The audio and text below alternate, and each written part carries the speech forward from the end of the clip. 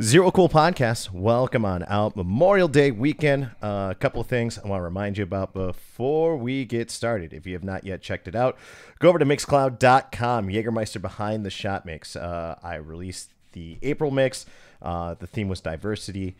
It's still up there. Take a listen. Getting in the shower, pre-gaming before you go out this upcoming weekend. If you're out grilling with some friends, throw it on. Throw it in the background, have a couple of drinks. I also uploaded recently to my Mixcloud. I've been doing a series for Taylors as well, calling it the Happy Hour series. We'll be doing those every other week or so, just because of the fact that my DJ schedule is officially getting back up to full steam. So whenever I get some time, I'll be uploading those probably once every 2 weeks. If you are in the Chicago area, he'll be joining us on the podcast in about 2 weeks. Chicago Nick's Shadow Personal Training. You do jiu-jitsu, you do Muay Thai, you do MMA, or if you just want to be a gym rat like him or my good friend Quaddy, who is completely yoked, go see Chicago Nick, 2618 Halstead, Chicago, Illinois. Tell him Parker sent you. He is the dude of dudes. He was the former trainer of the world exclusive Equinox. The man knows everything about everything when it comes to personal fitness, dieting. I cannot give him enough credit. He will be here in about 2 weeks to go over all those things. We had to push him off when we had Carrie here to talk about Act for Bali and saving the dogs over in Indonesia. That is all my notes. Join us on the podcast. Andy, Quaddy, what's going on, brother? What's going on? How you doing? Welcome on out. I'm stoked to finally have you on here. I appreciate it. Yeah, dude. We've talked about this in the past, and I was so happy that I was looking at my calendar, and I was like, I need this is a DJ podcast. I need to get more DJs out here, man. And it's hard because, like, I know a lot of DJs, but there aren't as many DJs I consider like really good personal friends like yourself. Sure. So this is kind of easy for both of us to just talk a little bit about everything. We've had these conversations a lot in the past. There's just the microphone in front of us now. I was gonna say, I think this is the first time we've done this sober. Yeah, right. The night's early, you know. We could probably talk for a few hours, and if we mix drinks, you'll see us convert. Also, before we go any further, too, I also want to give a shout out. Our homie Peter Pancake is in town. He's at RWB tonight. If you're tuning in and watching this, come hang out with us afterwards. I'm going to go there for sure. I think we talked about this ahead of time. You're going to join too. Yeah, we'll be there tonight. Yeah. If you get a chance, he's a good close friend of all of ours. He's originally from Milwaukee. He was out in Vegas for a while. I think he's in Ohio now. I think the last time I checked, I forgot which state he's in. Bounces around a lot. Yeah, he took a new job and he's out there. Hopefully, one of these days I can have him on here because his story is just super unique, man. God, that'd be a long episode. Well, you know, the cool part about him is that, like, I didn't know this until I actually got to know him, is that he ran a taekwondo team over at Marquette. And that I didn't know. And we were rapping. And I was like, dude, I didn't know you got down like that, man. Yeah. I never knew that. Yeah, so it was just one of those, when you find someone else in the industry that does like a martial art and so on and so forth, you're like, oh, I was like, you get down too, bro? You got something else to talk about that you have a passion for, you know, besides just music. Yeah. How was your weekend, man? I know you were over at Sophie last night. How was Friday for you? You did the Bucks game on, what was that, Saturday morning? Yeah, yesterday. Okay, yeah. So, yeah, it was good. It was really good. We had a crazy crowd in the Pfizer Plaza yesterday. Obviously, game 4, going for the sweep. Everybody was ready to go.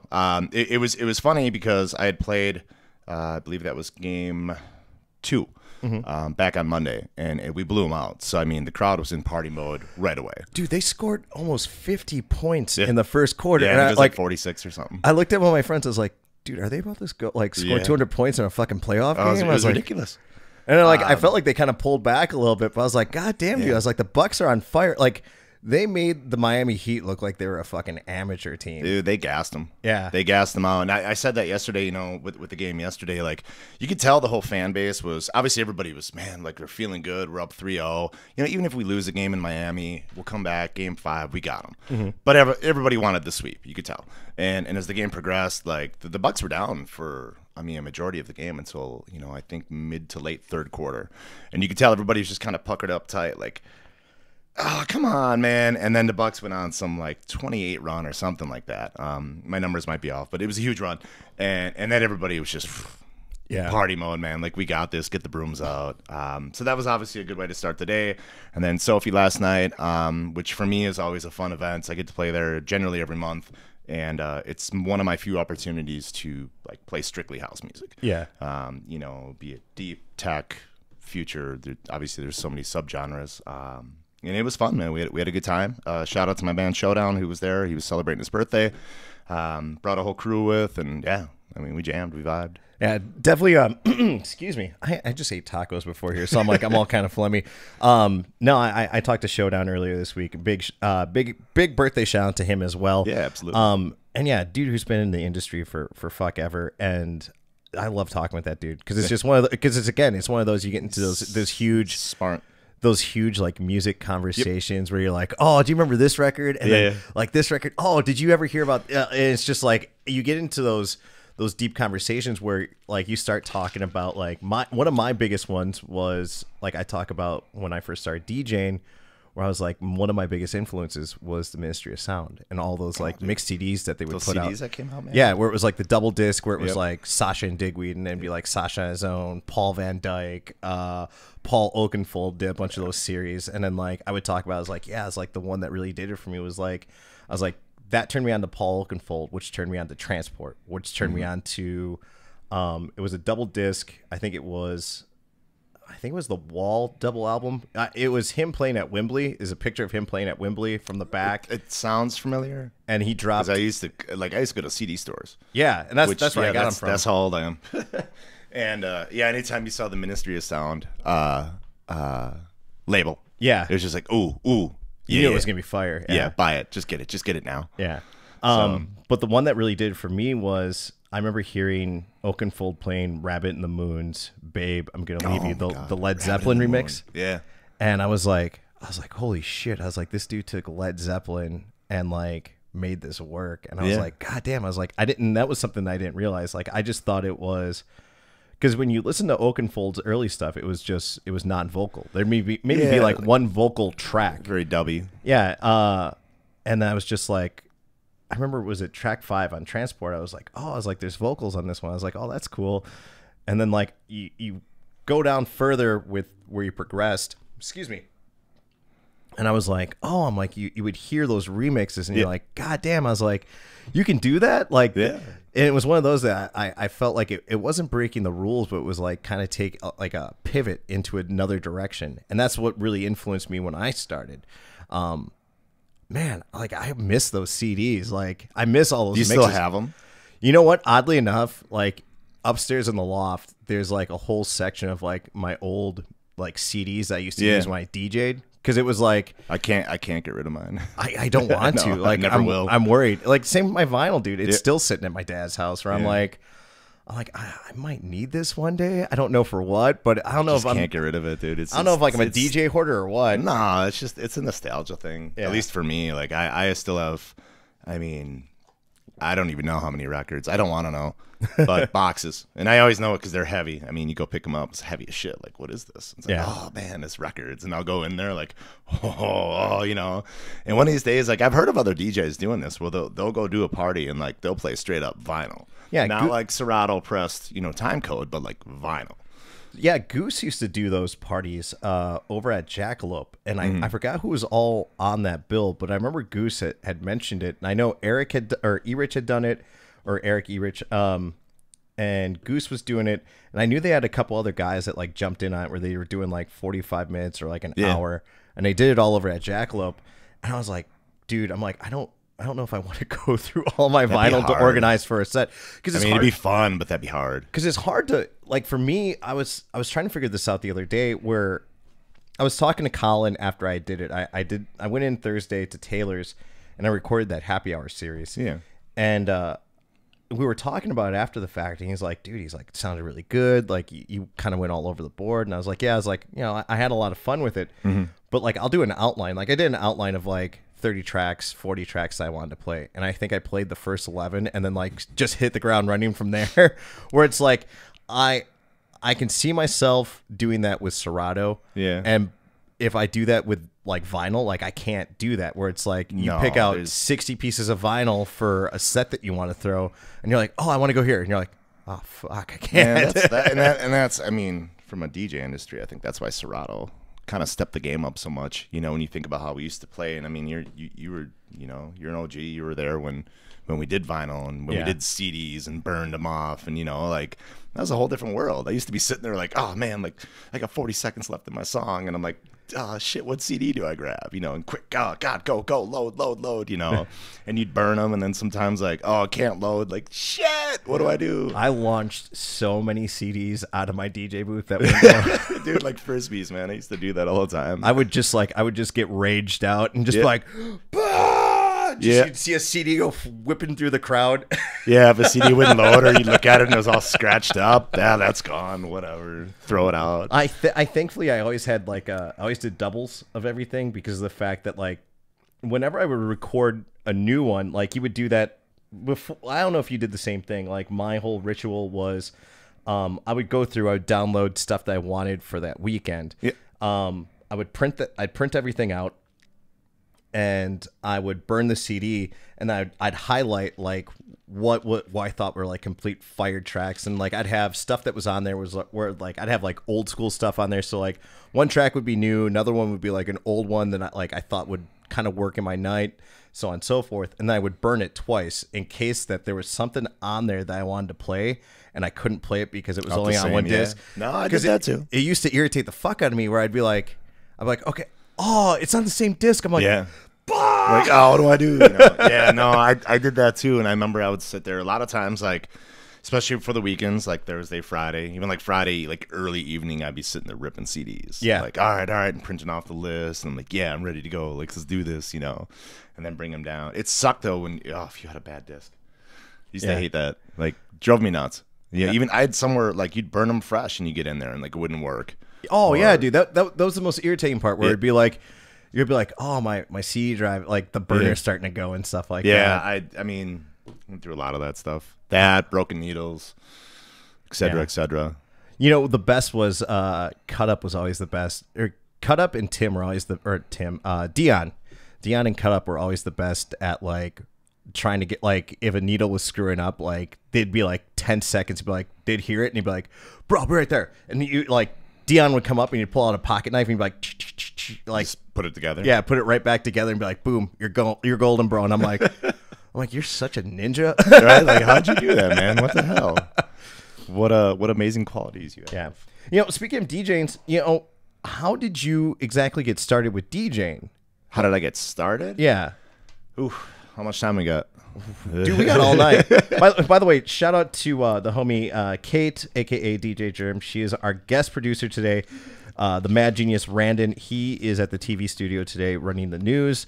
I believe he's gained his full-time position over there. I'm super stoked for him, but I don't know if he's still going to be able to still do the podcast and have time for it now that he's all big time. Oh, they offered him that big money, and I'm like, yo, I get it, man. They saw the work you did on here. You're welcome, bro. Look at man, Parker's just making people get jobs, making them get signed. You should be like an agent. No. I should be like a job fair. be like, you want to get big? Do the podcast. Yeah, right. Oh man. But all right, going back to what we're saying. Yeah. Boy, I'll try to give you a shortened version. So I grew up outside Milwaukee, out in the suburbs, and we used to come downtown. This is a long time ago. I won't say how long, but long enough. Mm-hmm. And we used to go to like some clubs that had nights where it was teenagers, you know, like teen night. And we would go, and it was me and a group of friends, and you know, every week we'd come down religiously. And my friends would always be like, you know, dancing on girls, getting phone numbers, things like that. And I found I would always gravitate towards the DJ. And I'd be watching them like, dude, like this is so cool. Like, man, they're mixing songs together. And this was, you know, electronic music was pretty big then. Not that it isn't now. Obviously, it's a staple in the industry. But it was big. It was new to me, you know, and it captivated me.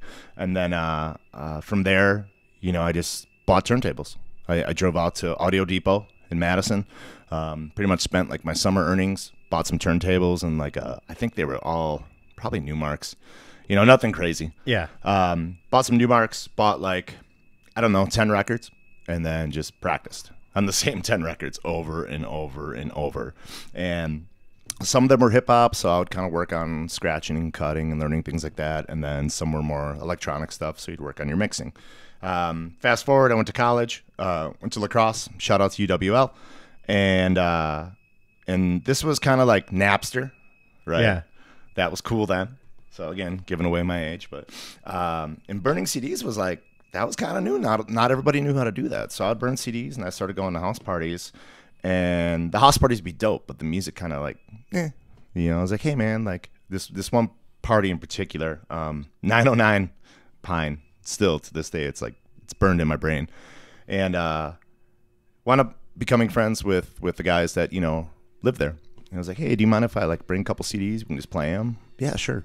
And then a couple weeks later, I was like, yo, if I bring my mixer down and like another CD player, we could just like crossfade songs together. And within a few weeks, like I would be in the corner of their house, just mixing songs, not even mixing, just popping and fading. And I thought it was great. Like I got to hang out. I got a house cup, right? So anytime my beer was half empty, Quaddy needs a drink, fill him up. Yeah. Right. Then I got a microphone and I'd start talking. I'm a freshman in college. I'm single. So obviously, there was perks to, I guess, being the DJ at a house party. And it just kind of went from there. And then I think at the end of my sophomore year, like start of my junior year, somebody that I was friends with convinced me like, yo, I work downtown at this bar. You should go apply. Like, I think they're looking for DJs. And it's like, I've never really worked in a bar or club setting, but, sure. Why not? Let's give it a shot. Went down there, applied, met with the manager at the time and kind of just half-assed my interview. Like, oh, you got experience? Yeah, man, I got experience. I've worked clubs and bars. In the back of my head, I'm like, dude, you're so full of shit. Like, no, you haven't. You have no experience. You've been playing burn CDs at house parties for free beer. And they hired me. And thank God for that, like, because that led to, obviously the start of what I thought was just a college job, but, turned into more.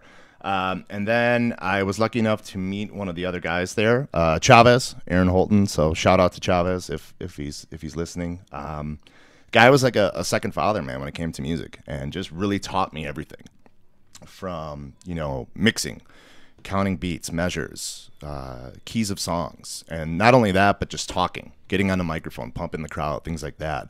And we had two different bars that we worked at. One was kind of more of a nightclub, so more of the mixing and stuff like that. The other one was more of a college bar. And we didn't even do that much mixing. It was kind of like the stuff I did in college at the time, where it was more pops and fades, but a lot of vocal work. And I also learned a lot about just how to play songs. It's one thing to know how to mix. That's cool. Anybody can learn how to mix beats. But to position your songs in the right order to create, energy in the crowd, that's different. And it kind of went from there. And I really got into it. I fell in love with it. It became an obsession, a passion. And then that led to, working my way up a little bit, dealing with more of the entertainment aspect, not just in the booth, but outside. And then I wound up buying a bar in La Crosse with two of my friends, Club Rhino, for anyone that was around at that time. That was interesting. So we had it for a few years. We had a blast. Like, we had fun. Probably drank most of our profits away, but I have no regrets with that at all. Like, we were in our 20s and it was cool. Yeah. So we had that for a few years, and I kept DJing, obviously. Like, even when I owned the bar, I'd still DJ usually 2 or 3 nights out of the week, and then some of the other nights I'd be on the floor, and even that you learn more. You get to hear other people DJ and hear how they play and their styles and things they do, and some of that you'd take, and some of it you'd hear and be like, yeah, I don't like that. Like, don't ever do that. And then afterwards, I stayed up there for a couple more years, kept DJing. I actually went back to the bars I originally had started at. And then in 2010, I kind of just made a decision, like, my time's up here. Let's go to Milwaukee. My family's here. My little brother was starting kindergarten, so I wanted to be around, and moved down here. And at the time, I'm like, well, we still going to do this? Like, I graduated from college. I got a couple degrees. Maybe you should get a quote unquote real job. So I moved down here and I'm like, well, let's give it a few months. Let's see what happens. And I got lucky, to be honest. Jake Daney, the Daney brothers, this is when they had Sweet. And unbeknownst to me, when I left La Crosse, I had a going away party and I had invited him on Facebook. Didn't even realize it. And he messaged me and he's like, hey, like, we actually have one of your CDs here. I'm like, really? He's like, yeah, we play it sometimes when, before a DJ comes in, and we think you'd probably be a really good fit here. Like, where can I come see you spin? You can't. Like, I'm moving to Milwaukee. Like, I have no job. I have no gigs lined up. Like, I just wanted to get out of lacrosse and just move to Milwaukee. So he brought me in. He's like, well, I got a private party, and how about you come in, you DJ for it? Let's see how it goes. Sure. So I went in, DJ'd.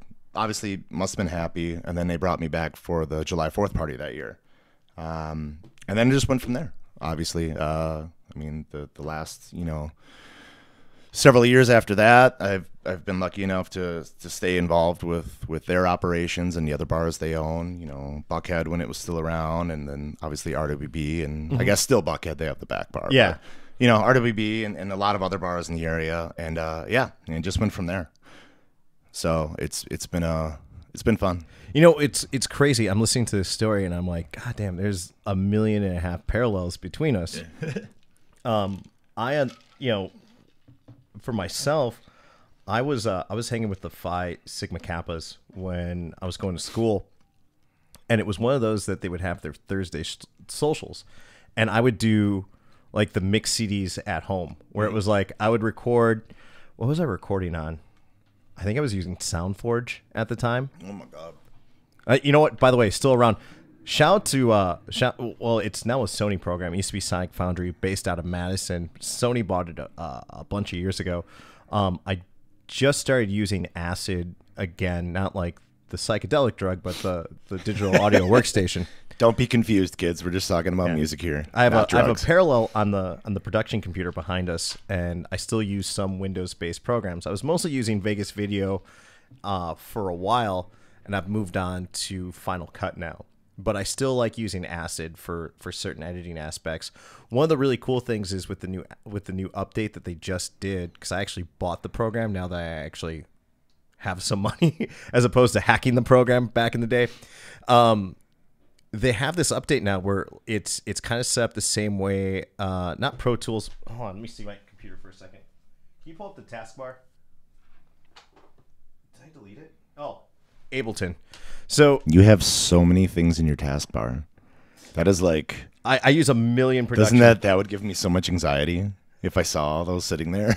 I use 1 million production. I know, but I couldn't have them all in my taskbar. I'd be like, dude, where is everything? What do I do? Help. It's just easier to find. I hate hitting the applications and going through for everything. So I just have. If you go onto the Windows side of the computer, there's 1 million like tiles for different programs and stuff like that. But the same way Ableton's set up and has like Splice and stuff like that, Acid has it built in, but it's built into the front screen. So like on the right side of it, if you're like, you want old school 808 beats, it's right there. If you want this, that'd be cool. I'll show it to you afterwards. It's amazing. Yeah. If you guys do production out there and you haven't used Acid in a while, buy the program. I think it's like $130. And That's not even that bad. And the new update that they have on it is just absolutely amazing. I was toying around with it the other day. I had to do some editing for that happy hour mix, and I screwed up in the middle of it, and I was like, we'll fix it in post. Yeah, I was gonna say I remember back in the day we used to do that, record a mix, and you'd like screw up halfway through. It's like shit. Yeah, you gotta start over. Like start all over. Yeah. And that half hour of where you going into where you screwed up is so boring because you're like. Yeah. I already did this. I've done this so many times. Yeah. Yeah. Thank God for technology. Yeah. So now I was just able to fix it in post. And but going back to what I was saying is I used to use Sonic Foundry. I was using SoundForge to record my sets. And then like I would go to the Thursday night party. I'd be like, yo, here's that fire disc. And it'd be like, you'd get like, I think it was 90 minutes of like a really solid mix. And it would go to like someone's like mix CD. So it would just... Like you would just feel the energy in the room exactly. or in the basement just completely drop. Where they're like, yeah, but that also shows you just how much of an impact a DJ can have in a setting. I guess I should have mentioned that too because I gave a shout out to 909, but we had another house that I was in a fraternity in lacrosse, and that was one of the other ways it started. It was like every Thursday was their house. Yeah, so it was the Thursday and it's funny, I still know the addresses, like 411 West Ave, Thursday night. Boom, that's my spot. Let's go. Fridays, 909 Pine. And then my sophomore year, we had a a cliche, like a party house, Mm-hmm. like 5 dudes, I think 5 or 6 of us, I don't know, and then on the weekends, who knows, 7 or 8, 10, however many people. However many couches they were in the living room. Yeah, and you'd find people on the floor, like, we had a guy once show up, no lie, we were partying, and this guy just walks into our house, and this is kind of after the party had died down, and we're talking like 3, 4 in the morning. Dude walks in, just belligerent, and just never really said a word, just walked in, laid on our couch, and just went to bed. And we're kind of like, let him sleep, man. Like, whatever, dude. Like, he doesn't seem like he's going to cause any harm. And the next morning, I get up, and he's still there. So I kind of tap him, like, bro, you good? And literally, what state am I in? It's the first thing he said. I'm like, oh, man. Like, yo, you had a hell of a night, And I mean, La Crosse was so close to Minnesota. Like, I kind of figured he's got to be from Minnesota. Yeah. The dude's from like Ohio. Holy It's shit. like, bro, like, what are you doing here? Oh man, like, I think it was, I think Oakland Apartments was the name of it. He's like, oh, I'm supposed to be at Oakland Apartments, something. I'm like, oh, dude. He's like, come on, man. Like, I'll give you a ride. Yeah, we had a big party house, and it was cool. Like, I should have talked about this before, but we used to have a basement. Obviously, everybody goes down there, $5 at the door, get your red Solo cup. We'd have like 4 half barrels. We had a shot bar, dollar shots. Same. Absolutely the same. This is crazy. Yeah, and we did all that. And then I was on the first floor. Like, most of the bedrooms were upstairs. 2 were on the first floor. And we would set my turntables up in my bedroom. And then we ran all the speaker wire through the heating duct downstairs, and I'd be up there. And so, like, sometimes I would DJ if I wanted to. Other times, if I didn't, we would just play the music through my computer, but I still had control of it. So I was like, all right, like, cool, like, we'll just put a list down, like nowadays, like Spotify, basically. OG version, it was We actually had.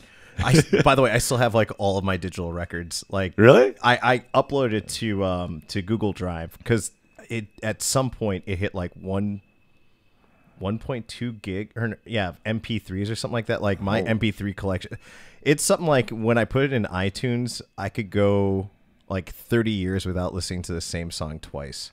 I could see that. Yeah, and I was just like, holy crap. I was like, again, I don't want to get rid of it because I'm like, I have Spotify, I have everything under the sun, but it's one of those where it's like, well, what if Spotify doesn't have that rare, like, what was it? Jawbreaker soundtrack, whereas like that one song, Imperial Funk or Imperial Folk, like there's weird singles that like I've heard throughout the time where I'm like, that's a really cool song. Yeah, and there's white label stuff that you'll never find that. There's a ton of those disc series that I'd gotten back in the day where it was like party bangers. Like I've never seen that uploaded anywhere. Yeah, I've seen, like, I used to use Xmix for a while and I used Funky Mix and stuff like that, but I haven't seen those uploaded anywhere. Sometimes, like, I've searched for records before, really rare stuff, and sometimes you'll find them. Like, I found them in the most oddest. You just Google search, and oh my god, some guy has it, but then they'll want like $300. Yeah, I was like, bro, like, come on, man, like, can't you just rip it and just send it to me? Yeah, like, I'll give you 30. Like, how's that sound? But yeah, I don't think I could get rid of my stuff.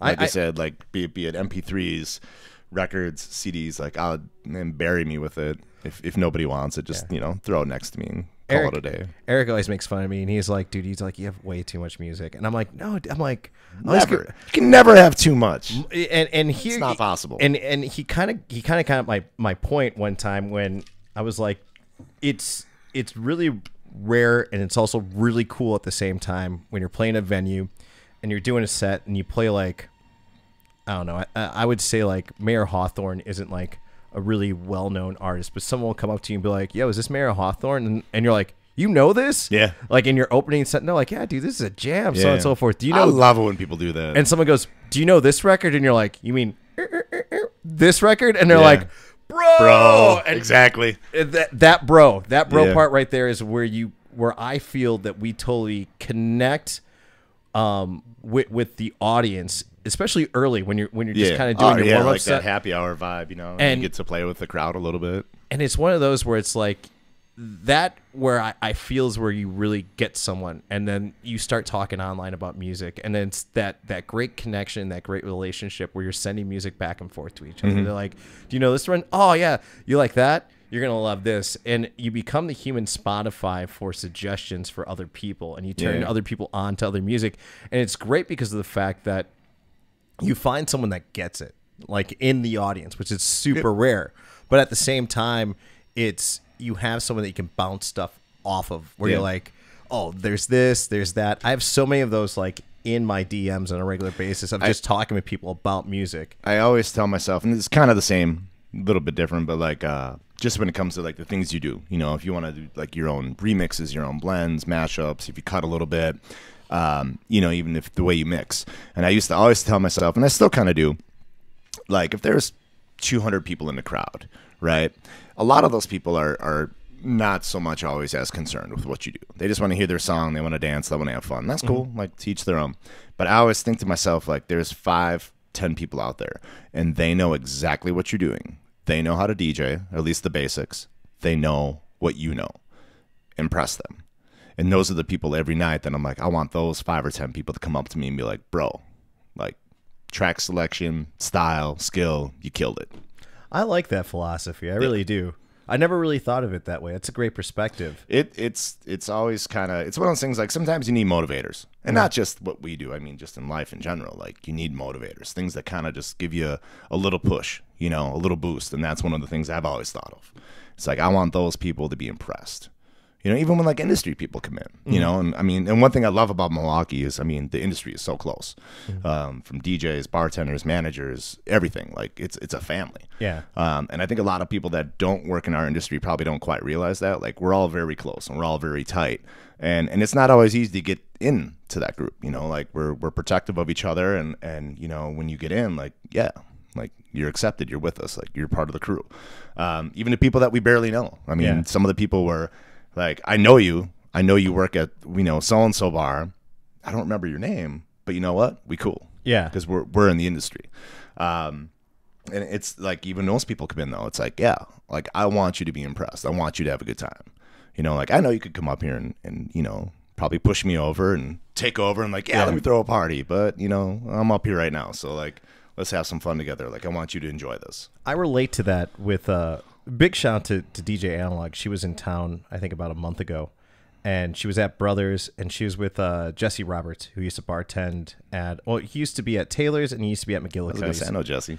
And he came in, and he said, what up, and Analog came up to the booth, and I hadn't seen her in forever. She joined the Army, and so on and so forth, and then she came to the booth, and I was riding the beat off of something else, and there was like an interlude, and I forgot what tracks I was playing. I was going back and forth. I was cutting the bass on and so forth, and I just hear her go, yeah! I look over and I see her, and I was like, oh shit, yeah, what's up? Yeah. And she's like, you're fucking ripping it up. And you're like, it's one of those where it's like, when you get that mad respect from another DJ in the industry, or I love that, or another person in the industry that goes out of their way to make sure that they come to your gig and say what's up. Hey man, well, you were with me. Was that a week or two ago? Yeah, for the Brothers. Yeah, I was hosting the fights. Yeah, and I love that stuff. That means a lot. You know, it means a lot to me when people do that. Like, you know, and a lot of us, we don't have many nights off. Yeah. So when we do have a night off, like, yeah, where are you going to go? Well, there's a lot of places to go. A lot of people you want to see. So when somebody takes time out of their night off to actually like stop in where I'm at, like, man. Oh, I told my so I had a bunch of people from Rufus Sport with me. And the fights were wrapping up, and they're like, so what are we gonna do after this? I was like, we're gonna go up to the DJ booth. And they're like, what? I was like, yo, my homie Quaddy's here. I was like, I don't get to see this guy that much. I was like, the dude throws fucking sets. I'm like, we're gonna hang out, and we partied for a good almost 2 hours, and then finally, I think you guys were there for a while. I think after about my 4th Guinness, I started talking shit to my girlfriend. I was like, what's up, girl? You want that thick boy energy? Come get it, girl. Oh yeah, with 4 Guinnesses. I am such a lightweight now. I'd be sleeping, man. I'm such a lightweight. I was joking about this last night. I had kind of a rough night being at Taylor's, and I had a beer there, and Callie and I came back here, and I had another one. By the time I ended the beer, I was sitting on the bed, and I'd put the glass down. I went to go take my first step, and I fucking almost face planted. And she's like, "You are such a lightweight." And I was just like, man, you know? I was like, you give me a year and a half off, essentially from drinking, essentially from binge drinking, I should say. The nights at Jackalope, like I barely remember because it was always one of those where like Sheldon, Eric, Josh Janis, Kingston, and Jen, when they used to live here, everyone would come through and it'd always be like, "Parker, let's do a shot. Parker, let's do a shot. Yeah, Parker, you want a drink? Welcome to Milwaukee." Yeah. And it was one of those that, it accumulates over time of just doing shot after shot after shot. And all of a sudden you realize you're doing 8-10 shots a night and having a couple of drinks or beers on top of that. And then I stopped drinking during the lockdown. Like I'd have a beer here and there, but I wasn't out drinking. No. I mean, well, a lot of us weren't, and I did the same. I think, well, the first month, I mean, I was grumpy. I was pissed, just not at anyone in particular, but just the situation. Mm-hmm. So, the first month or so, it was like, what do we do? I don't know. I got a bunch of alcohol in my house. Let's drink it. Like, woo, And then after like a month of that, I'm like, all right, like you can't keep doing this. Like, why don't you be productive with your time? And I got back into the gym. I was like, well, there's nothing else to do, so let's go work out. Let's work on music. Our Serato crates, man, I could spend an eternity on those. They'd never be 100%. Same. So it's like, well, at least work on them a little bit, like, improve your website, like whatever. Reach out to people you haven't talked to in a while. So yeah, and I agree though with the industry getting back and everybody like going back into party mode, it is kind of like, oh, let's do a shot. I'm like, yeah, no, like, yeah, I need a break. I turn down so much alcohol now, and it's crazy because I'd never thought of it as such a big deal in the past. We're now to the point where I'm like, dude, I don't know if I can even hang anymore. And I just don't want to feel like shit the next day. Same, and it's one of those that I don't like not being in control. Yeah, and just kind of letting go. It's not that I'm not comfortable with it. It's just one of those where I'm like, nah, I don't want to be there anymore. I wanna make sure I know what I'm doing. Yeah, and I've seen other people, and I've been guilty of it. I mean, I'd be totally a liar if I said I wasn't. Where there's been nights where it's like, that's not even me up there. That's a shell. Yeah, that's an alias. I don't know who that guy is, and I don't like that. Like, we're still professionals. We still have a job. Like, we still have an obligation to do what we're supposed to do. And I got random hairs in my face apparently. So yeah, I like to drink and stuff when I work, but I've learned. Maybe it's one of those, getting older and getting wiser things. It's like, yeah, I'll have a couple and a shot or two. And like, that's it. Yeah. Like, I'm good, and it's good, man. I like having control of what I do and waking up the next day. And it's not like, what the hell did I play last night? Yeah. You got to go back in your computer. Like, I played that last night. Like, I've done that so many times. Yeah. That was a younger version of me. Yeah. But what was crazy is I look back on that, and I remember there was a point where if I ever got stale, Joe Conforti and Eric were guilty of doing this to me, where they would come up and they did it in tandem, where they'd be like, Parker, let's do a shot. Parker, let's do a shot. All on purpose. Parker, let's do a shot. And then it'd be like Parker would turn into rage mode. Yeah. And it would just be like raging ass party, and they're like, yeah. And then the next day I'd wake up and be like, how the fuck did I get home last night? I'd be like, Eric, did you drop me off? Yeah, we dropped you off. What? Did I do all right? Parker, you were... Killed it, bro. After 11 o'clock, we just kept feeding you shots, and you absolutely murdered it. And I was like, oh, all right, cool. But that was the ongoing joke, is that, like, if I ever got stale, they're like, we'll just get Parker blackout drunk. Yeah, sometimes that works. Sometimes it works. Yeah, I mean, hey, like I said, I've had plenty of nights like that where, bro, you killed it last night. I did, huh? Yeah. Thanks. What did I do? What's really cool now is that being able to accomplish that and have a complete recollection of it, and being able to spot certain things where you're like, okay, I need to get out of this. I need to go to this. Yep. Okay, here's where the room's at. Okay, let's push this a little bit further. Let's see what I can do. What can I get away with? Yeah. I want to do like something off the wall. Like, I think I'd play like Panic at the Disco or something like that. We used to call those left turns. Yeah. Which never made sense to me, because it was like, left turn. I don't get it. Like, is this a racing thing? Because all turns are left turns. I never understood where that came from. But when I was like, the way I was taught, yeah, we're gonna do a left turn. We're gonna do something off the wall. Left turn. I'm like, I don't get it. But I'm like, all right, whatever, dude. Like, let's roll with it. So Ian and I always called them what the fuck tracks. Yeah, that's probably a much more accurate description.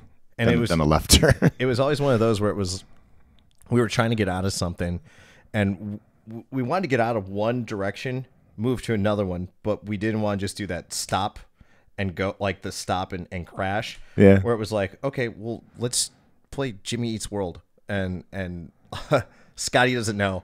Oh my God. Which still That freaks me song out. still slaps, man. What freaks me out is when I've dropped that and I see like 22-year-old kids just start raging, and I'm Yeah. like, that movie's as old as you are. Dude, man, it's crazy. I mean, at least for me, COVID kind of messed things up a little bit, obviously, but the last couple of years in general, seeing the songs that are, I guess to them, classics. Mm-hmm. I mean, like, for lack of a better term, like, these are classic hits for them. You know, these are songs, and I'm like, damn, I remember when this came out, bro. Like, you know, and I see them all raging out to it. It's like a lot of that mid 2000s, early 2000s.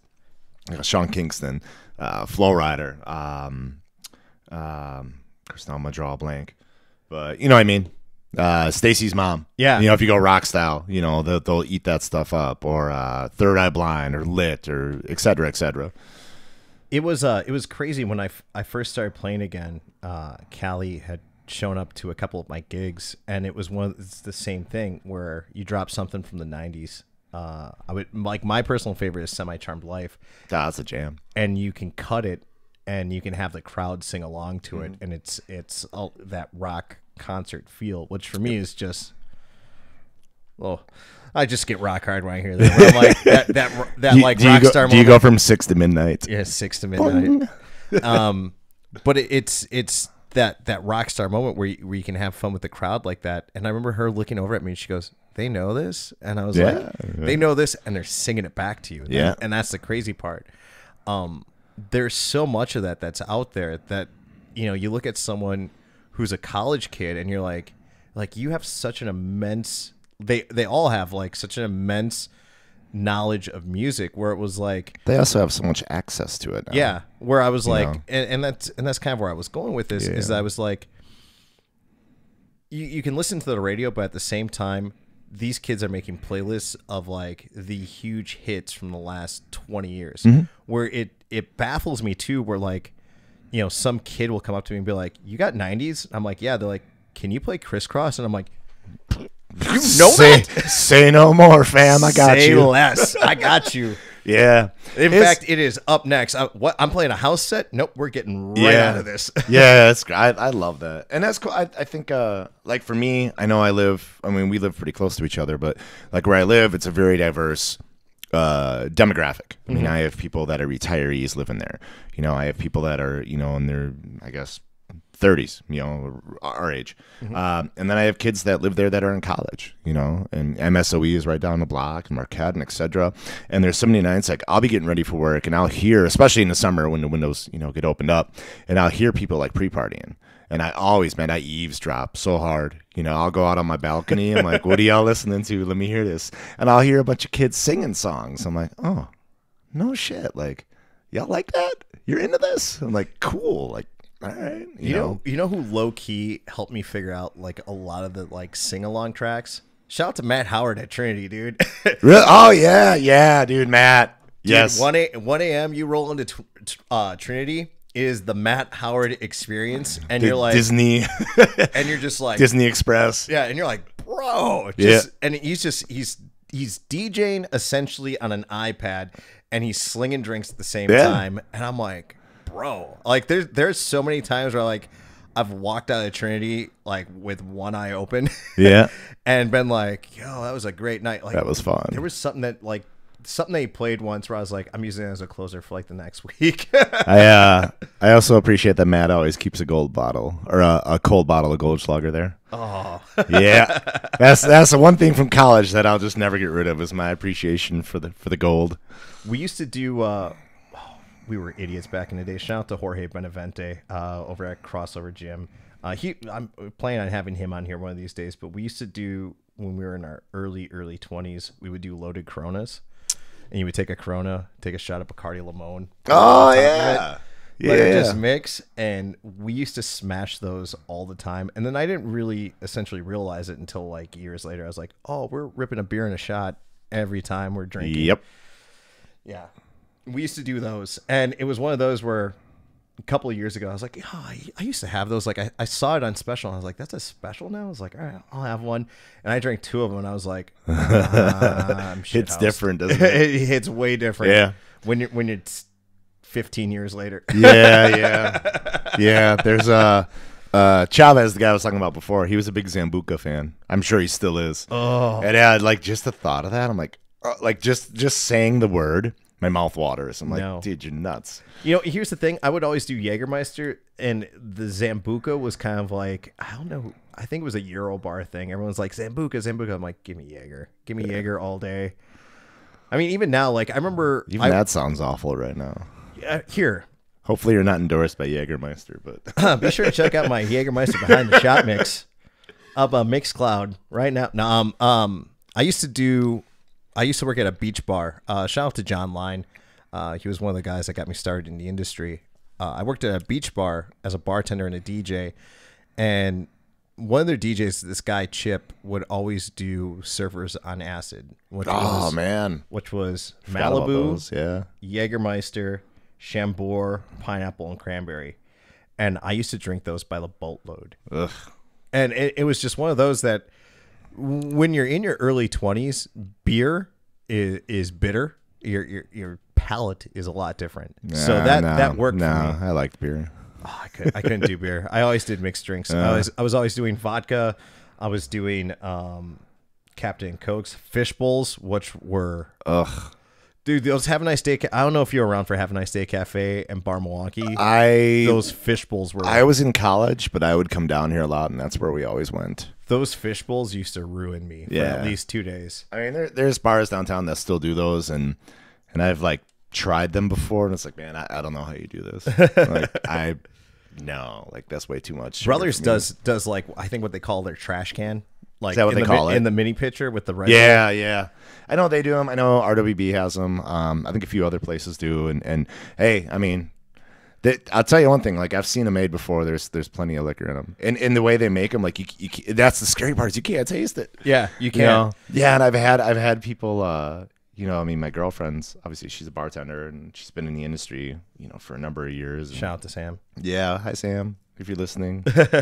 No, she's probably at work right now. So, but she always tells me, people always come up, there's no alcohol in this. And I'm like, I've seen them made. I'm like, there's alcohol in it. Don't you worry. Like you're gonna be right as rain. You just drink that down and wait a little bit. I don't want to give away the ingredients, but yeah, I used to watch how those were made, and I was like, whoa. I was like, that's why I was drinking. And they're like, yeah, you didn't know. I was like, yeah.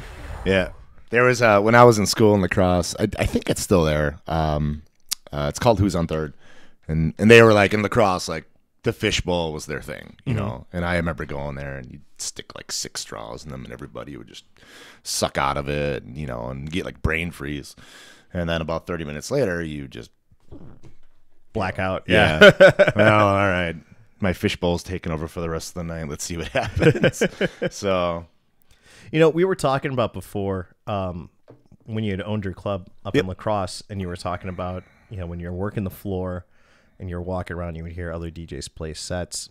I was thinking about this because I hadn't really thought about it in a while. I was very fortunate when I was up in Wausau that I had 2 amazing resident DJs.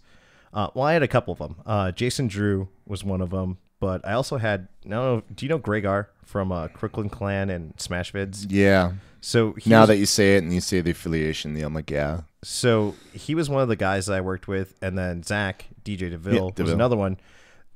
All guys out of Wausau, and it was one of those that like when I would go from DJing and managing on a regular basis. Yeah. And it was one of those that, like, when I was walking the floor and stuff like that, I would hear the stuff that Zach was doing. I was hearing the stuff that Greg was doing. And I go back and I tell people these stories where I'm like, yeah, those guys were my residents. And they're like, are you serious? I was like, it's crazy how much talent came out of Wisconsin. Wausau. I mean, Wisconsin in general, but Wausau, Wisconsin. Like, when you think of these, and these are international people. In DeVille in particular. I mean, he's been in China and he's been all over the world. And they're like, you're from Wausau. Yeah. Wisconsin. Where is that? Yeah. It's like some people are like, where's Wisconsin? I'm like, dude, like, somewhere in the middle. Yeah. It's just in the middle of the country. Zach crushes it. But here's the thing: Zach was crushing it back then too. I never foresaw him going in the direction that he did, and where he is now. Where the last time I had talked to him, he had done like a Shanghai tour. Yep. And then he had moved to Vegas. He recently moved back to Tampa. I think it was just because Vegas had shut down, and he has more opportunity. I think they were all shut down there. I don't even know. Are they even open all the way yet? I think so. Pretty close. If but not, they're advertising that like DJs are going back. Like Lil Jon had said that he was doing stuff at Excess, and there was a couple other shows that were planned for like the 4th of July and stuff like that. It's gotta be close to back to normal. Plus, they're doing the International Fight Week out there. Shout out to the UFC. They really don't need my plug, but these guys are billionaires. Can't hurt. But they're doing the Poirier McGregor fight, and they're doing it without mass at the that new arena. It's right next to the MGM, and I forgot what the heck the name of it is. I think it's the MGM Grand. Now that I think about it. I think it is. I was there for the McGregor Cowboy fight, and that place is huge. It's amazing. And then, like, you exit right out of there, and you can go right into the MGM. Yep. Yeah. Of course. Oh, of course. Yeah. Were they going to send you out to the street? Yeah. No, no. I think you had to go spend that money. I think I'll be real honest. I was stoned the entire time I was there. I think I wandered out of the MGM. I was with Jason Gilbertson, and he was staying at the MGM, and I was staying at the Palms, and I had to get back to the Palms for something. I can't remember what it was, and I ended up having to take like a $300 limo to get out of there, just so I wasn't waiting like 3 hours to get out of there. And I think I ended up splitting it with someone who needed to go to the Rio. They're like, "We'll pay $150. We're going to the Rio," and I was like, "All right, cool. Give me fair enough." Yeah, there we go. And I got back to the Palms, and I don't remember what the heck I was doing. Like I said, I don't know. Maybe I had to go get more weed or something. I was like, we're going out to the after party now. And that was the thing, dude. I like, don't get me wrong, I like drinking. But at the same time, like, being able to, like, see an artist, like, dude, I remember I went to go see 2 Chainz when I was out there. And I was just like, I was just high as a kite the entire time. If you weren't, you would have got high by the time you got in there. Just the contact high would have got you. Well, at Dre's, they don't want you having weed there at all, which I think kind of makes sense because they have such a huge markup on the alcohol that they want you buying alcohol and stuff like that. But I think if you really want to experience something like that, like, dude, you gotta be high to see 2 Chainz. I mean, it's just good times. Like, I remember I used to see Oakenfold out there when he had his residency at the Palms or at Rain, and I was like, well, we need to get lit before we go in and see this. And then it was like you get like a drink or two just to sip on and just watch them. But it was such a great experience because they had that trust that would drop down. At one point, they would have fires shooting out of it. They would have, like, it'd be snowing inside the venue that would be coming out of that thing. They would have people that were dropping down from the ceiling. They would have I forgot what they're called, but they would drop like fabric and people would like roll down them. Oh, yeah. I know what you're talking about. Actually, I have a friend of the family that she does that. Yeah. And I'd have to look it up and see what it says. But that was a show and a half, and there's so much there to experience, like between the lights, the sound, people dropping from the ceiling and bungee jumping and stuff like that. And I remember at one point there was a woman that came out who was wearing like a metal corset, and she was like in time with what Oakenfold was doing, and she was like hitting a grinder and just shooting sparks off her corset. And I was crazy. like, that's, and like you're just watching sparks go over your head. You're like, that's insane. How do you come up with that? What are you going to do for a living? I have an idea. You know what I want to do? I'm going to take a grinder. I'm going to wear a metal corset, and I'm going to shoot sparks off my body. No, you want to know what the real crazy part about that is? And I'm going out on a limb, and I'm making this up and being a little facetious, is she probably did that gig, left that gig, went to another gig, and probably did like Tiesto, and then probably went to like Calvin Harris. Well, she probably did. And closed the night out doing a Benny Benassi I mean, show. How many people do you know in the world that, shoot a metal grinder off their metal corset? I don't know her personally, but at the time, I kind of wanted to know her personally. I'm sure she wasn't ugly, yeah. I'm sure she was, I'm sure they hired her for her intelligence and not her looks. Speaking of like really big gigs and stuff like that, like you have a number of them that you've done. You've worked with the Bucks. Yep. Does everyone know that you did pre-COVID? You worked for the Packers as well. Yeah. out of all of these gigs, what was like kind of your highlight for you? Like what, or some of the highlights, man? Because I mean, I got 1.5 million stories. Yeah. I mean, I don't have a particular job that like I would place higher than the other. I mean, they're all cool in their own right. Obviously, working for the Bucks has been amazing.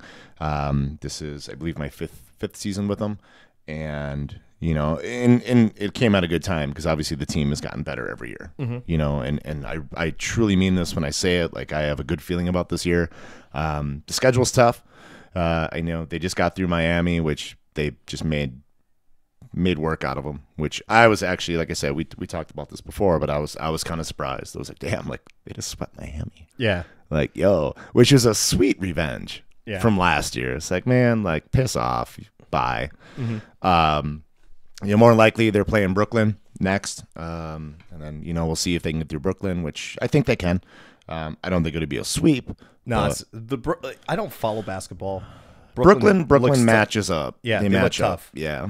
They match up better with Milwaukee, and then, you know, likely, and again, you never know, but likely then they would go to Philly, and then, you know, if they can get through Philly, then we're in the finals. But I mean, that's obviously been cool, you know, from an overall aspect, and I think, you know, I guess a wow factor when you tell people like the things you do, obviously, you know, oh cool, you work at this club, that bar, this place. Oh, you work for the Bucks. Ooh, you know, their eyes light up a little bit, especially if they're a sports fan. You know, because then I get a million questions. Oh, have you met so and so? Have you met this person, that person? And it's like, I mean, kind of like, yeah. Giannis fist bumped me once. Like, does that count? He came up to me at a private event that we were doing for them, and you know, he said hi to me and gave me a fist bump. And I'm like, woo, you know. I met Aaron Rodgers in the tunnel when he was still with Danica. You know, but it wasn't like I met him. Like I was walking in the tunnel and I'm like, that's Aaron Rodgers next to me. So I just kind of like is in cliche, like little dorky boy, like fanboy. Hi, Aaron. What's up? Okay. You know, and then walked away. Dude, I would have fucked with him. I've been like, Danica Patrick? I'm a huge fan. Just totally ignored him. Yeah. Who's your boyfriend? Yeah, right. God, he would have set him off. Yeah, don't do that. Like, he probably would have boycotted the whole Bucks season. No, I'm not coming back here. The way he's been acting lately, he might. Yeah. I mean, I kind of understand a little bit from his side of things. Like, they really did kind of do him wrong the way they've treated him. But still, man, like, you're under contract. Like, do your job. This is what you're paid to do. Do it. So we'll see. I think he'll come back, but obviously, yeah, the Bucks, the Packers. You know, I grew up as a kid. Football was big. I wasn't quite as big of a basketball fan as I was a football fan. You know, I do remember as a kid, like, you know, my dad would take me every time the Bulls were in town. You know, as I was getting older, like Jordan was still kind of the heyday of his career, but that was the dude. That was Jordan, man. That was, in my opinion, that's still the GOAT.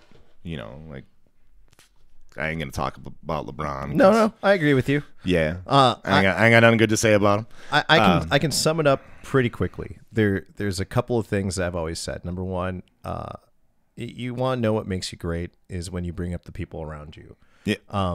He made the people around him play better because he set such a high bar for everyone around him. Was he a dick? Yeah. Yeah, well, great. They usually are. Yeah. And you know what? There's usually something to learn. Like, there was for basketball, we can say that. Like, there was an article I read recently where it was a center back for a soccer team he played for United, and he was getting an earful from Gary Neville, who was a fullback for Manchester at the time. And he was like, that's the easy pass when you pass off to the side. He goes, you play at Manchester now. You go up the middle to make a play. And it's one of those that Gary Neville was being a dick. Michael Jordan was being a dick, but he made the people around him better. The other side of that is that Jordan, on a regular basis, made you think that he wasn't injured, he wasn't sick. Where I've kind of seen where LeBron is, oh, I'm hurt, I'm this, I'm that. He's soft. And that's, but it's also, in my opinion, but it's a different era of basketball. That's true. Yeah, you know, the game when we were growing up was a more physical game. Where now it's like they're concerned. These are guys with multi-million-dollar contracts where they're trying to protect their assets. And I get that, but at the same time, it's kind of made them a little pussyfooted, you know? I mean, it is what it is. So, but yes, I mean, to tie back into what you were saying, 'cause I'm going off on a whole different tangent. Oh, we'll do this all day. No, I do all that day. a lot. Yeah. But yeah, I mean, the Bucks and the Packers thing has been awesome. You know, I've been lucky enough from a corporate standpoint. I've played a lot of corporate events and worked for, you know, Nordstrom, MAC Cosmetics, Victoria's Secret, which, boy, if you want to talk about an awkward gig, go DJ at Victoria's Secret one day. I was sitting there DJing at Victoria's Secret. People are picking out panties and lingerie, and here's just me in the corner like, what do I do with my eyes? Where do I put them? Like, what do I, you know, like, I don't want to watch you pick out lingerie. I mean, it's cool, like, you know, but I don't. Depending on my status, I just would have been like, that'll look great on you. Yeah, right. Here's my number. You're more of a red. You're more of a red. Put that purple one away. Yes, I mean the cool thing is, like, with what I've done, and you know, and I'm sure you can agree with this, and I'm sure you understand, like, it's taken us all over the place. I've done some. I worked for Reebok, and I did their Spartan series for a brief amount of time. But I mean, I got to travel. I went down to Atlanta. I DJ'd inside of AT&T Stadium, you know, in Dallas. Like, I have a picture of me on the 50-yard line in Dallas, you know, where the big star is, with a Packers jersey, flipping off the star. You know, my boss was pissed, but it was like, yeah, I'll take a yelling at for this. Like, I'm not missing this. You know, like, how many times am I ever going to be in here?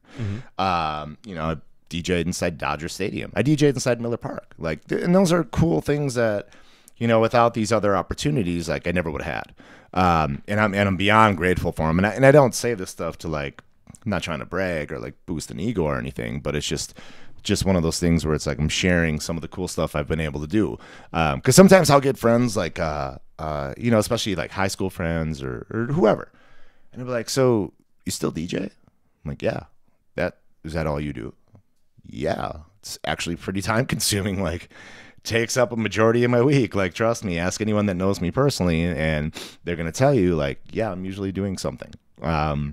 You know, there's prep, there's equipment, there's upkeep, I mean, look at the stuff you work on. Yeah. You know, just think about this studio and all the time it takes to set this up. You know, like, yeah, there's a lot of time that goes into it. And if you're just working this part-time, like, yeah, you're probably not going to be able to accomplish all that. Yeah. You know? It's awkward. And I can relate. Excuse me. Damn tacos. I can relate. Could have saved me one. You know what? The taco truck, we can definitely hit there again. I do not mind going back there. The El Pastor tacos over at the Taco Truck Park are just absolutely amazing. Those things are all bomb. But I can relate. I remember I went to one of my high school reunions, and I was kind of at a real high point in my career where I'd worked with Kid Rock, I'd worked with Tommy Lee. I was working with a lot of big names in the industry, and on top of that, my association with how do I put this? Adult film stars. That's the nice way of putting it. Yeah. There was 1.5 million questions where it was like, what's it like working with Kid Rock? I'm like, I don't know.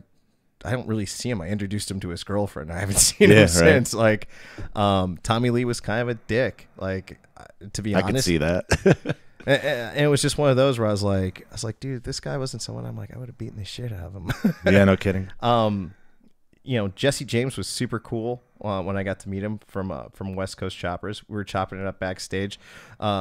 Billy Gardell and I have, like, an amazing story where, like, the opening act got fired as they were on stage. I had to go fill 15 minutes, not being a comedian, to warm up a crowd of 10,000 people for him. And I was like, you want me to do what? Yeah, right. They're like, just go out there, do your thing. And I'm like, what's my thing? I'm like, I'm funny to you guys in a conversation. I'm like, I'm not funny to a crowd of people. They're like, oh, take so-and-so from Playboy TV with you. And I'm like, I have no idea what we're doing. But Billy has told that story numerous times where he's like, yeah, DJ and a porn star opened up for me one time in Milwaukee. No shit. Like, all these stories, like, they're amazing, but, like, at the same time, it's one of those that, like, because of the opportunities that were presented in front of us, like I have these really cool stories. I'm, same thing, super thankful, but it's always awkward when people are like, what's it like with this? What's it like with that? Where I'm like, dude, it's my job. It's what I do. It's what I do. But at the same time, that question of, so you're just a DJ? Well, I'm like, no, I'm like, It's a lot more that goes into it. Yeah, like, and people don't, and that's okay. Like, and I'm sure we're not the only occupation where that happens. I'm sure there's a lot of other occupations out there where I have a friend that's a nurse. You're a nurse, So what's my cliche like, or my what's the word I'm looking for? Stereotypical thought of it, like, what do you do? Change bedpans every day? Or it's like, no, like, I'm sure he does all kinds of crazy stuff, and I'm sure he's very involved and very educated on multiple facets of the health industry. So it's just people have it's a stereotypical view. We just show up, play music, and leave. I think what a lot of people miss is that this is a business. Yeah, through and through. I have an LLC. I have a tax code. Yep. I'm filing as a, I'm moving into becoming an S Corp, not an escort, but an S Corp, so that I can file. Don't lie. You can tell everyone the truth. I wish I had that kind of dong to sling, to be real honest. Dude, if this medium dick gets me $3.50, like $3.50, I'd be very impressed. But no, like I have to start filing. Like I want to get to a point where I can start filing my taxes quarterly, and start being able to be more accurate with my write-offs and what I'm doing, because trying to do it once a year sucks. It's like trying to crash study for an ACT test is the best way I can explain it. Yeah, it's tough, and like any other business owner would tell you, there's write-offs, and you got to keep your books and your mileage, and so on and so forth. And on the plus, like, hey, if you do go to a bar, right? And entertainment expense. Absolutely. Market research, baby. Every single one of them. You bought a bottle of, whatever, Kettle One. Hey, market research, man. I print out my my bank statements every month, and I highlight everything on there that's potentially a write-off. There are amazing programs out there that my dad has given me. Shout out to Primerica. If you need financial advice, feel free to slide into the DMs. I'll give you my dad's information. He is one of the most knowledgeable people. He set up my retirement and my investments for me, and I'm okay. I'm good for. He gonna make it. He gonna be all right. well, if I make it to my retirement, I might be okay. But there's so much advice that I had out there from him, and there's so many programs that are out there for you. Where it's like you can take a photo of your receipt and it goes right into a folder cloud. I didn't even realize my dog was still in here. Yeah, she's under the table. But yeah, you can take the receipts and it literally just puts it in a folder. And it's like month by month by month, and you go and it can read everything and tells you what it is, like what the total is. And I'm like, holy crap. I was like, the stuff that we have today in comparison to 10 years ago is amazing. And it makes it so much easier for yourself, especially as a business that we are, to write all this stuff off. I used to just do it all on Excel. Oh, really? I used to just hand type it all in, and then at the end of the year, I'd print it off and just run through it all. And it's like, man, there's got to be a better method to this. Like, you got the extra credit in school, but it sucked. Yeah. It was just like tax season, or at least when taxes were due, it was like, just don't talk to me for like 4 days. Yeah, I'm just gonna go lock myself in a room and just I'll see you in a bit. It's a pain, but like I said, I'm trying to figure this out where I can do it quarterly now for myself. And like I said, if anyone wants advice out there, Papa Parker is the best dude in the world to talk to. Parker. My dad, Papa Parker, best dude in the world. Where the hell were we going with this initially? We were talking about different gigs and stuff like that. Yeah. Dang, we were talking bucks. Oh, I remember what we were saying. I was talking about different gigs and stuff like that. But yeah, it's hard to explain to people that, as much as, because they see you in a bar, they see that you're entertainment, and I don't think that people put two and two together. That the bar side of it is one thing, but the other side of it too is that, like, I do special events, I do weddings, and it's funny because I don't think anyone, until you've had a wedding, I don't think anyone gets what a wedding DJ is. That it's that makes or breaks your reception. Oh yeah, absolutely. And well, I think like every event, the goals are a little bit different. So like when it comes to nightclubs and bars, like obviously I want people there. I want to fill the bar up. I want people dancing. That's pretty easy to figure out. But like when it comes to nightclubs and bars, like I still want the bar to make money. Exactly. So if I got like 200 people out there dancing and their drinks are empty, we ain't making money. Exactly. And if we ain't making money, you know, we ain't succeeding. Like just like you said, just like what we do, it's a business. They want to make money. They need registers to ring. So when it comes to nightclubs and bars and I see a dance floor and I see empty drinks, well, I want those people to get a drink. So I got to find a way musically and creatively to kind of switch up, deter them, not to the point where they're like, this sucks and they leave, but enough to like, damn, I'm having a good time. Oh, my drink's empty. Ooh, let's get a drink. Let's get a shot, you know? And then you rely on the bartenders, you know, maybe to upsell them, get them to do doubles, or maybe encourage them to get a shot or whatever. But ultimately, like, it is a business, so you get them to make money. When it comes to, you know, the Bucks and the Packers, that's strictly an entertainment aspect. And I could talk for hours about, you know, the way it differs and the things they do from in-game material and, you know, when to play certain songs. And there's just like a bar, just like you save stuff for your peak set. Mm-hmm. Same thing with the sports stuff. You have songs and things that we save for peak moments. You know, I'm not going to come out and play, you know, Aoki's Turbulence in the first quarter. Mm-hmm. Like, that doesn't make any sense. It's like 5-3. We had turbulence. Like, no, we haven't. Like, we're just taking off here. We're good. Yeah. So, you know, placement. When it comes to weddings, like, you know, my biggest thing, the reason I even got into weddings, because I had such a cliche, awful opinion of wedding DJs. Same. Because they suck.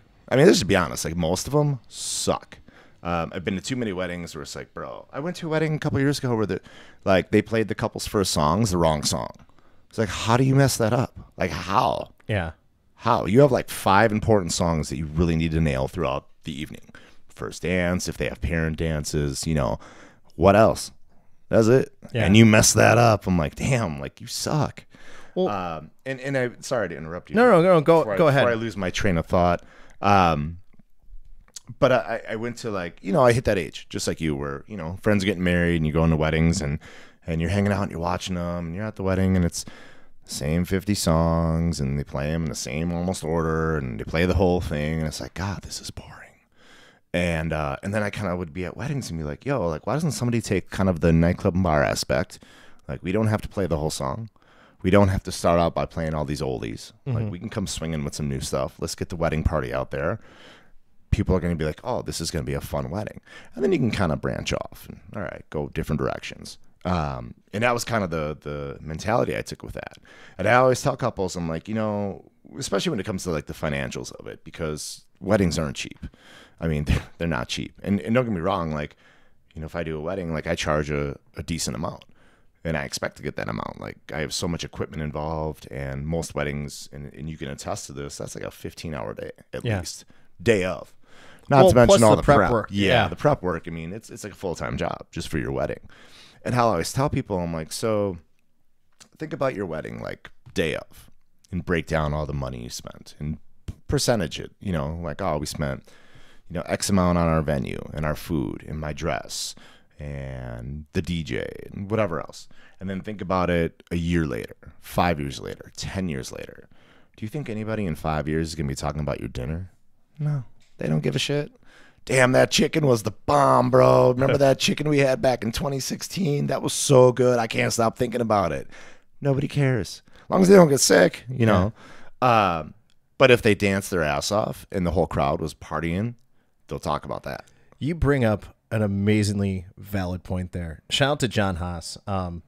Johnny Blue. Johnny, man. You know, I didn't say this before. So when I was talking about like the teen clubs I went to, you know, in high school. He used to work at the Attic back in the day. I didn't realize. We just found this out. We've been friends almost since I moved here because I see him at Taylor's all the time and Sophie. And this was like, I don't know, late last year. We just happened to kick it on a Wednesday. And we realized, I'm like, bro, it was Metropolis. Oh, okay. And I'm like, bro, you DJ'd at Metropolis? He's like, yeah. I'm like, oh my God. Like, you're the dude that I like worshipped. You're the guy that I used to follow around and be like, man, I want to be like him. And we just never knew after all these years. So yeah, it's funny you bring him up. I'm like, damn. I'm gonna scoot back to this for 1 second. I'm gonna go into a story about John. He asked him and Heather had asked me to do their wedding because I played Taylor so much and they were there when they were dating so much. And one of the things that him and I and anyone that was ever at his wedding talk about is they're like, you're the DJ? They're like, we had so much fun. Yeah. Like, I have a video of like Deontay doing the Carlton to B-52s. And it was because of the fact that like, I think John's mother-in-law had asked, and he's like, Parker, he's like, I know I said I wouldn't request anything, but it's the mother-in-law. I was like, say less. I got you, brother. Yeah. But yeah, he goes, years later, that's the biggest thing that still sticks out. Two things. One, him serenading his wife, me playing that party. And he goes, dude, he's like, I couldn't ask for anything better. He goes, the night was perfect through and through. He's like, the music for dinner was perfect. He goes, and as soon as you started doing your thing, it was absolutely amazing. And it's 4 years later, and it's still the thing that he talks about me the most. Yeah, talks that's what I to mean. me about the most is about how great that party was. You bring up an amazingly valid point. Now, scooting back onto John once again, we have always talked about like gigs that we've always wanted to play. One of them that I've always wanted to do, and they've never called me back for this. I've sent them my resume. I've sent them all my credentials throughout the years of gigs and residencies that I've had, and no one even has ever reached out to me back. Was Mad Planet. Like Mad Planet for me. Mad Planet. Yeah, so they used to do a teen night. Yeah. Also, shout out to Adrian Serrano. Yeah. He used to be the bouncer over there. This dog is just tearing ass through here. So, I'm sorry. She's having fun. Here, come here. Oh, I don't have treats for you. Come Yeah. here. Come here. But Mad What's Pla- up? Hi. Oh, went right for the microphone, Yeah, didn't you? she's got the zoomies. Hi. You got zoomies? Yeah, my dog gets those all the time. But as I was saying, like one of the gigs I've always wanted was Mad Planet, and one of the things that John and I and Heather and I have done on a regular basis is we've gone to Mad Planet, and he was telling me the story about how he was a resident at the Attic at the time, Yeah. and whoever owns the place literally opened up the phone book and looked at nightclubs, and the first one that was listed was Attic West, and they called, and Craig Pletz had answered, and they were like, hey, we lost a DJ. Can we borrow yours for the night? Yeah. And John goes, that's the one and only time I ever played at Mad Planet in like the 30 some odd years the place has been open. Really? And he was just like, that's how I got that gig. And I was like, bro, that's an amazing story. I'm like, they won't even call me back. Okay. Whoa. Okay. Oh, What's the matter, girl? She just wants to run. She's like, I'm out. She's just tearing ass all over I'm the out house. of here, man. But yeah, that was the one gig I've always wanted to do, and I was always jealous of it when you tell me about it. I was like, oh, bro, you got to play there. I was like, was it when the turntables were hanging from the chains too? I was like, ah. Wait, were they really? Yeah, so there was chains that came down from the ceiling, but it wasn't like it was you would be able to move them. Yeah, like they were like solid, so it was like you could literally just they weren't moving at all. So That's like crazy. the record wouldn't. I was go, gonna it say, like, you said that. I'm like, wait, that wouldn't work. yeah, so they're hard so Okay. that they wouldn't move. I gotcha. And it's such a cool thing to see. But yeah, that's the one venue that has never called me back. Where I'm like every year I'm like, do you guys need DJs? Can I get in here? Like There's always that one. once a quarter. Like Yeah. and that was always my big thing is that I've always wanted to just do 80s new wave, and there aren't a lot of places that you can get away with that. Like No, Johnny Ta- loves that stuff yeah, too. and that's the thing is that like a spot like Taylor's, you can do a little bit of everything. I had this conversation with someone recently where I was like, I love this place. I was like, you can do all the new stuff. You can do house. You can do, deep house, future house, Afrobeat, hip hop, 80s, 90s, 2000s, Yep. and then you can just mix it all together at once. And the clientele's so large where it's like everyone just kind of gets down to it. You have little groups that like a little bit of everything. Yeah, just such an amazing spot. Where did we start out with this? Weddings. That's where we were. There's something else I was going to say about weddings, and I forgot what the heck it was now. I apologize. I go all over the board. Super ADD, but no. Shiny red ball. What? Where? Wait, what? There's a puppy? Yeah. Let me ask you something.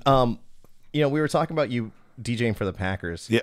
What, like, outside of meeting like Danica Patrick, or at least seeing Dana and Aaron Rodgers, like, what was some of the big highlights for you? Well, I mean, and number two, like, what do you look forward to? I don't know if you're still gonna be doing this or not. Like, it's to be determined. So obviously last year with COVID, I mean, it was shot. I had played the year prior. That was my first year, and I felt it went really well. It was a learning experience. You know, every game we took kind of a different approach musically and just kind of figuring things out. And as we progressed, like, we made progress. And when it concluded, the last game I played, if you want to hear a story, this is probably one of the better ones. The last game I played was the playoff game against Seattle. So again, this is not this past year or the year before. And the one thing about the Packers that we kind of talked about, and I think would have changed, was like they pretty much wanted like my track listing provided to them ahead of time. You know, and that's cool, but it's like, if I see certain things, or if, you know, fans come into the stadium a little bit quicker, maybe a little bit slower than I anticipate, I'm going to save some songs. I'm going to move things around on the fly. So I kind of talked to him about that a little bit. Like, I understand why you want to see this, and it was my first year with them, so, you know, play by the rules and just do what you're supposed to do. But Russell Wilson was warming up, you know, Seattle, Russell.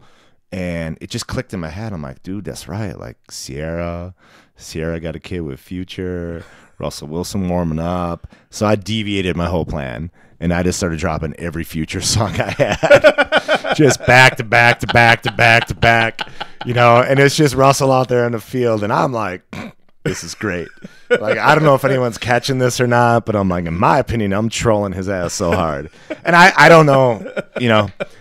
And as it's happening, like, my phone starts beeping, and I'm looking at my phone, and it's like retweet. You know, people are like tweeting my name, and it's getting retweeted, and it kind of went viral. And, you know, somebody's like, bro, whoever's dropping all these Future tracks at Lambeau right now, you're a genius, just a genius. And at the same time, you know, I it's hard playing there because I got my headphones and I use in-ears like you have, but I also have a headset on. So I got a headset on, and that's, you know, people from upstairs are talking to me, and then I got my in-ears, and I'm trying to mix, and then I'm trying to hear, you know, my booth monitor. So it's a lot of stuff going on. And one of my bosses, you know, kind of chirped in like, this isn't what's on the list. I said, I know, like, I made a change. You know, and I never even got a chance to explain it. And then one of the other people chirped in. They're like, bro, like, you got to get with the times. And this is to my boss. You got to get with the times, man. That's Russell, Sierra. These are all Future tracks. Like, Quada, you a genius. Keep going. And I'm like, all right, somebody knows what I'm doing. I'm like, cool, you know. And I was laughing. I'm like, well, I hope it works. Like, I hope he doesn't get pissed off and throws like 6 TDs. You know, unfortunately at work, they won the game. You know, they went on to the NFC Championship. Like, cool. But that was one of those moments. It was one of those make or breaks for me where I was with the team. I'm like, I know this is my last game, no matter what. Like, the road to the Super Bowl that year was all away games from there on out. So it was kind of like, you know what, man, no matter what happens, I'm going out my way. Like, this is going to be cool. And I didn't know. I'm like, God, they might be mad. They might, like, you're done. You know, they might think it's great. And afterwards we spoke via email. And they were like, yo, we had an awesome year with you. We were really happy. Like, we enjoyed everything. So I'm like, all right, like, I guess I didn't piss them off too bad. You know? And it went viral for trolling Russell Wilson. So, you know, sorry. I mean, and the thing is, I like Russell. Like, I mean, I'm a Badger fan. He played for the Badgers. So I'm like, you know, I got nothing but love for him. But sorry, man. Like, come game day, we ain't homies. We ain't friends today, you know? We'd be cool in a few hours, but not right now. So I don't know what's going to happen. You know, obviously moving forward, COVID screwed everything up last year. We've been in touch.